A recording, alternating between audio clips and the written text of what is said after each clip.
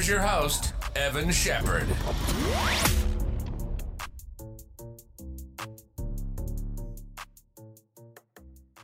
Hello everyone, and I want to welcome you back to another episode of the Race Rat Podcast. And in today's episode, we're going to be talking about the sort of headspace, the mindset that you need before you get started in investing, and especially going into the year 2021.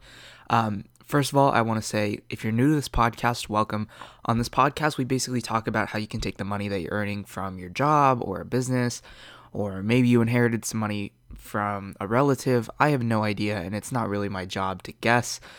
But how you can turn that into more money through investing that will allow you to create the social and financial freedom that I'm sure most of you desire by clicking on this podcast. So if that interests you, I highly encourage you to subscribe.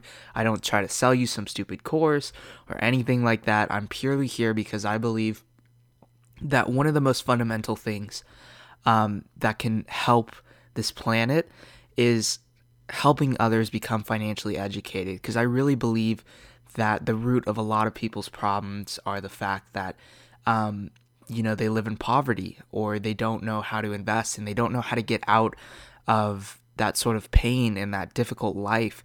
So my goal on this podcast is to try to inspire other people and to help them create a better life for themselves through using investments as a vehicle to do so. So I'd really appreciate it if you subscribe to the podcast, if you rated it 5 stars, and you left an awesome review about something you liked about it, or shared it with somebody who you feel needs to hear it. Before we get into this episode, though, I have to give you guys a little bit of a personal life update. A few days ago, I had some pain in my abdomen area, and I ended up getting diagnosed with a small hernia. I'm going to be seeing a doctor in the next few days, towards the end of the week, to see if I need surgery on it. And if I do, then I'm not sure there's going to be a podcast episode like next week or maybe the week after. I have no idea yet, but I just wanted to let you guys know. That way there's no confusion about what's going on. But getting right into this episode, enough of the hernia stuff. We're here to talk about investing. I think it's really, really important. And this is something that I think allowed me to go from somebody who was a good long-term investor but an unprofitable trader to profitable in both areas, okay? So my job isn't to tell you to be a long-term investor or to be a trader. That's solely up to you, and it's solely up to any financial decision is solely up to you or a personal financial advisor. Everything I have to say in this podcast is for entertainment and education purposes only. It's not financial advice. But I do have to say that whichever one you decide that you are, in my opinion, I think a lot more people would be better off if they just stuck to investing long term. But I'm not going to stop somebody from trying to become somewhat of a trader, because I do that myself. I started 2020 with about 10% of my net worth in a trading account, and I did pretty well. I beat the market, and now it's about 25% of my net worth. So it's a pretty exciting experience, and I'm not going to tell anybody to stay away from that. But I will say it's going to be far easier to be a long-term investor. As a trader, you're going to have to make some more judgments. You have to make them more frequently.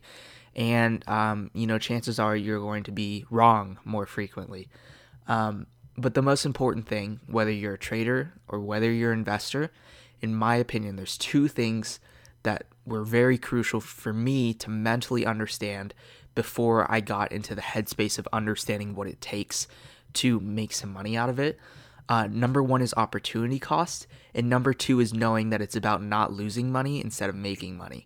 So I'm going to be explaining those a little bit now. Number 1 is going to be opportunity cost, okay?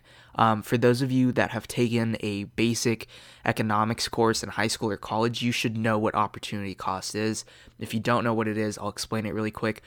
Opportunity cost is basically what happens when you decide to use your money for a purchase, okay?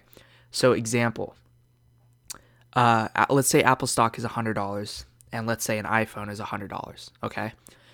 So let's say that you, instead of taking $100 to buy one share of Apple stock, you buy an iPhone, okay?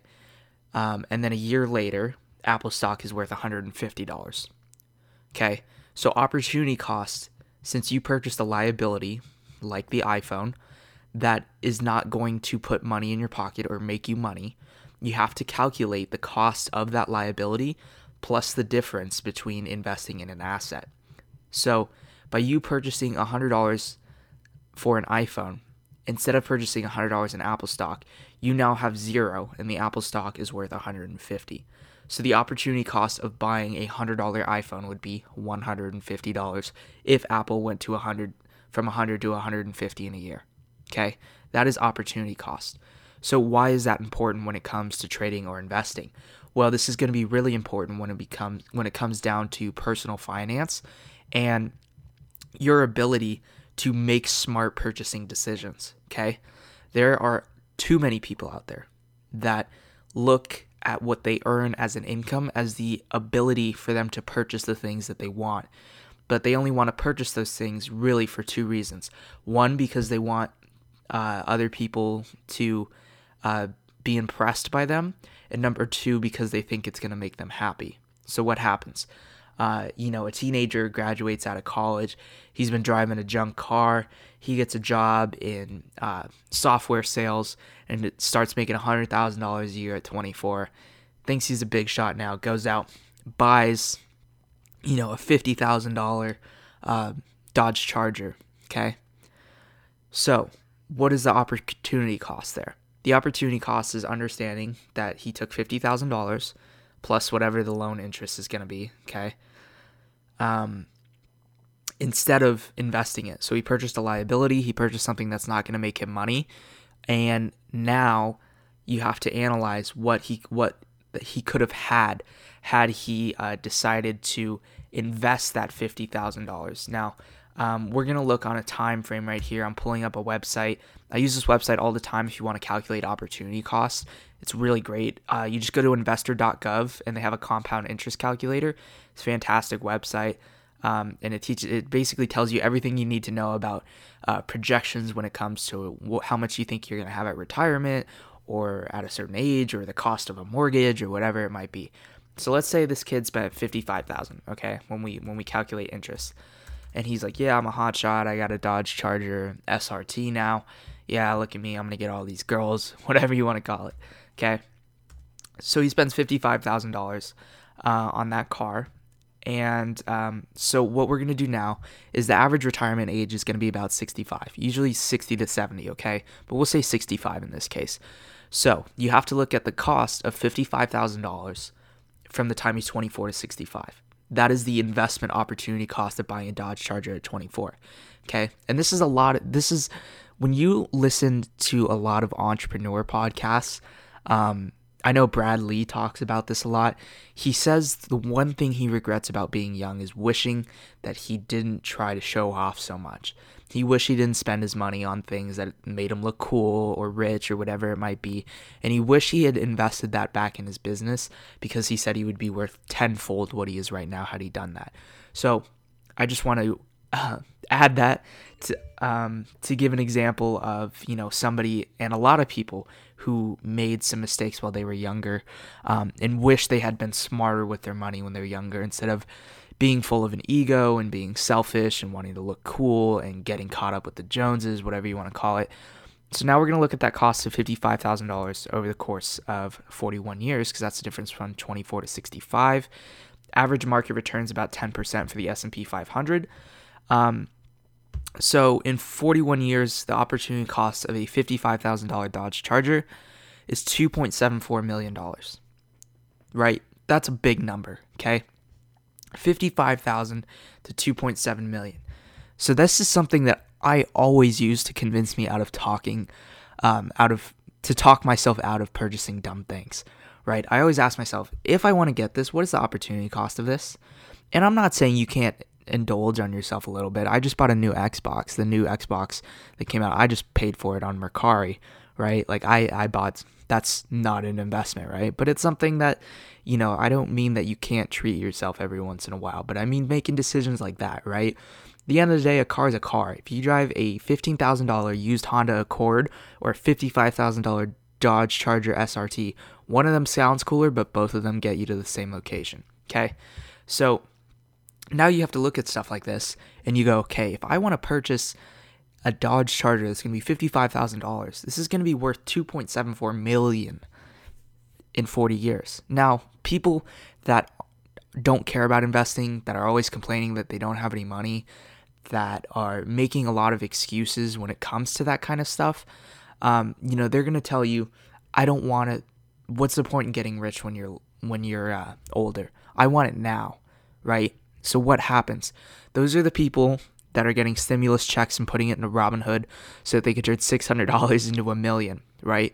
So what happens? These people that say, oh, I don't want to be wealthy that old. I want to be wealthy now. What do? They spend their entire lives adding $600 to the Robinhood account in hopes of hitting a home run, right? They want to go from 600 to 5,000. When they go to 5,000, they're like, okay, this is it. This is where I can really make a splash. I'm going to go from 5 to 100,000. They might get to 10, they might get to 20, and then it goes to 0, right? These people spend their entire lives trying to hit a home run, but they don't realize that had they taken the time to just build wealth slowly, they would have gotten it in a fraction of the time, even though they are arguing that they don't want to become wealthy later, but they spend their whole lives trying to get wealthy later, right? Kind of ironic. So that is basically what opportunity cost is, okay? So you have to understand the importance of contributing to retirement accounts and for long-term investing, and you have to understand the importance, if you're trying to become a trader, contributing to your regular brokerage accounts on a regular basis, okay? And you need to take, there's different rules, but usually the rule of thumb is 10 to 20% of your income, depending on how much you make. Now, if you make more money, it's obviously going to be easier for you to contribute. It's going to be far easier for you to, make sure that, you are contributing a decent sum of money. This is going to be different for a lot of people depending on your age, depending on your income. There are 50% of my audience is 18 to 34. So I would assume that, you could be anywhere from working, at a first job at a retail location to finally getting settled in your career. But if you are on that younger side, I would recommend, I can't recommend anything, but I personally would contribute about $200 a month to retirement account. You do that, because I'm 20 years old. If you were to, let's say you started at 0, okay, and you contributed $200 a month for 45 years at the 10%, $200 a month would get you to 1.7 million. Okay, that sounds ridiculous, right? You're like, $200 a month, like that's the pair of shoes that I buy every month, or that's the Coachella ticket that I just spent for $1,000 for a 3-day weekend kind of thing, right? So it's those little things that a lot of people say, oh, they don't have enough money for this, but they always have enough money to find an iPhone or a luxury product or something like that. Now, this is obviously going to be different. There are very tough times right now. There are a lot of people that are unemployed, and I feel a lot of empathy for those people. And those people need to focus on making sure they survive, because if they don't survive, then they can't invest, right? But I am talking majority to those people that are listening to this podcast who have some form of income, or you have some sort of investment portfolio already. It's really important that you continuously contribute. The first thing you got to do, as soon as you get that, that direct deposit or whatever, you got to take the money that you plan to contribute, and you got to take that first, and you add that to your investment portfolio, and then you fit the bills and the fun time and everything after you paid yourself. So that's typically between 10 and 20% of your income. So that's going to be really important for understanding opportunity cost. But I think you guys get the gist of that now. Now we're going to start talking about drawdowns, okay? And this is really, really, really important, especially for those of you. This isn't going to be as important for long-term investors. Long-term investors, you probably have to prioritize the contributions and opportunity cost more than focusing on drawdown. Because the reality is that if you're a long-term investor, you are going to see those gut-wrenching 40-50% drawdowns probably 3, 4, 5 times in your lifetime. I remember Charlie Munger did an interview where he said, Warren and I have watched our Berkshire shares drop from top tick to bottom top tick to bottom tick over 50% over 3 times in our lifetime. And he said, if you can't stomach that, then you're not built for investing. And he's true. You know, you hear all these people, I lost everything in 2008. Well, they lost everything because they were probably invested in AIG or Citigroup and they weren't diversified. Or they panic sold the bottom because they thought everything was going to zero, right? You have to be able to stomach those things. And I mean, my first market crash was back in February. I watched my net worth tick down probably about 30%. I had actually bought the XLE oil ETF back in February, and I watched it. I bought it at 54, thinking, okay, this is probably the bottom, and I watched it drop to 27. I watched that allocation. I literally purchased it a month ago. I watched it drop 50%. I said, holy crap. And I saw it shoot up to 40 something in June. I said, should I take a 20% loss? And I said, yep. Took it, sold it at like 43, and it dropped all the way back down to 27 again, back in like August or September. Which was awesome, by the way. I wouldn't have wanted to see that down 50% back then, because I actually took some of the money from that and I made it back. I think I made like 4%. I made up 4%. Like the gain, I lost 20%, but whatever I invested it in ended up netting me like 4%, which was really cool. But your job as a trader is to try to minimize that kind of drawdown, right? People go into markets, people go into trading because they're so focused on trying to make money, right? But people don't realize that the biggest harm you can have to your wealth as somebody who's like trying to become a trader is not trying to pick the next Tesla. It's actually the drawdown in your account. So let me give an example of this, right? Let's say you buy a stock at $100 and it drops to 80, right? Okay, and you sell out at 80. Well, you just took a 20% loss, okay? What percentage gain do you need to make it back? Right? Most people will you bought a stock at 100, it drops to 80 and you sell. Now, you're trying to figure out how much you need to make. Let's say you want to buy back into the stock and you want it to go to 80 from 80 to 100. How much do you need to make back to break even? Well, 80 to 100, 20, you take $20 or 20 points or whatever you want to call it, and you divide it into the 80. It's actually a 25% move, not 20 anymore. Do you see what I mean by that? So your job as a trader is not to try to take really high risk to make really big bucks. Because if you have losses like that, bigger losses, it's going to take, everybody knows the stock market is stairs up, elevator down. What does that mean? It's usually a really slow grind up, but it can come down really fast. Okay, so you take one of those 20% losses, right? You need 25% just to break even, 25% gain, which is going to take a substantial more amount of time than it took to get a 20% loss, okay? So this is by far the most important thing when it comes to trading. This is what I mean when I say managing risk management, okay? Your job as a trader, usually traders, I'm not talking about necessarily, if you're invested in 1 or 2 stocks and you call yourself a trader, you're not a trader, okay? I would consider somebody who's a trader is either in futures or they have some sort of swing portfolio, 5 to 10 stocks that they plan to hold for a few months, okay? Your job is to build a portfolio. Your job is not to go all in Tesla, all in Apple, whatever you want to call it, because if you're wrong, then you're going to be wrong big. Your job is to diversify your risk, okay? So, example, let's say you had 10 grand, okay? I would probably put 2 grand in 5 different companies. Why? Well, let's say I put 10 grand in Tesla and Tesla dumps 5%. Well, now I'm out 5%, which is going to be $500, right? Now, let's say I put $2,000 in Tesla, I put $2,000 in Apple, I put $2,000 in Disney, I put $2,000 in Roku, and I put $2,000 in DraftKings, and Tesla dumps 5%. Well, then I just lost 5% on a fifth of my value, which means the drawdown is only 1% of my net account value. Now, let's say the other 4 companies go up 5%. Okay. Well, 4 out of the 5, right? That's going to be a 4% gain. So you're actually going to net 3%. Does that make sense? You're going to net 3% because you diversified your risk into 4 other companies, even though one of your companies had a 5% drawdown. Your job as a trader is to manage that type of risk, manage that drawdown. Because if you can limit the downside, then, the stock market has historically only gone up, right?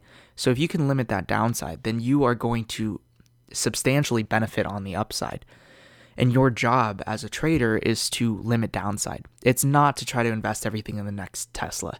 It's not to try to pick the next blockchain stock that's going to go to the moon because Bitcoin is going crazy. Your job is to limit the amount of risk that you're taking, right? Or take the risk that you are taking, but make sure it has substantial more upside than downside, right? If you're going to buy NEO stock at 48, don't let 35 be the place where you decide to draw the line. If you're going to buy a NEO stock at 48 and it goes under 45, cut it, right? You want to cut your losers quickly, and you want to let your winners run. You want to be like an assassin. And I really believe that that's one of the most important things to becoming a successful trader, is just understanding it's about limiting drawdown, okay? It's not about making a lot of money, because I promise you, if you limit drawdown and you can pick companies that are very well off, I don't mean trying to pick penny stocks that you've never heard of because somebody's trying to pump it on Twitter. I don't mean trying to pick the bottom of a cyclical stock. I mean, find a company that actually has a good business foundation and that's not going anywhere. My rule of thumb, I don't touch a company under $5 billion in market cap, and I won't touch anything under $20 a share. Has to be above $20 a share, has to be above $5 billion market cap. I will not touch it otherwise. Why? Because that to me tells me that that company has not proven itself yet. And I'm totally okay missing the bottom or getting the lowest entry possible. There's a lot of clout chasing that tries to come from picking the bottom and picking the top of stocks. But oftentimes it really doesn't work. There's one skilled person who I can think can do that, and that's Paul Tudor Jones. Anybody else I think is being dumb. You don't have to pick the bottoms. You don't have to pick the tops. Some people have a gift at that. But for me, I like to pick the companies that are solid, the companies that aren't going anywhere, the companies where I don't have to wake up to find out that they're getting sued by the SEC or something like that while I'm asleep. I pick the companies that have a solid base, that have proven themselves as a legitimate and a growing financial institution or business.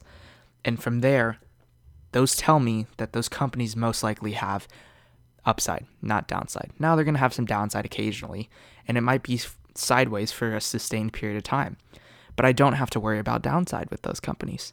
So those are the companies I invest in, right? Because I don't want to pick a company that's a penny stock and the bottom falls out of it. I don't want to try to, chase Tesla, even though I think Tesla is going to be around for a while. It's up a lot this year. I'm not going to miss anything by seeing where it goes, because there's always going to be opportunities. There's 40,000 stocks in the market.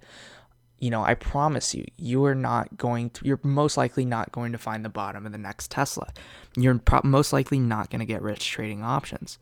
But you can build sustainable wealth by investing in the overall market or finding great companies that aren't going anywhere, that have a limited downside risk. That is how you get there.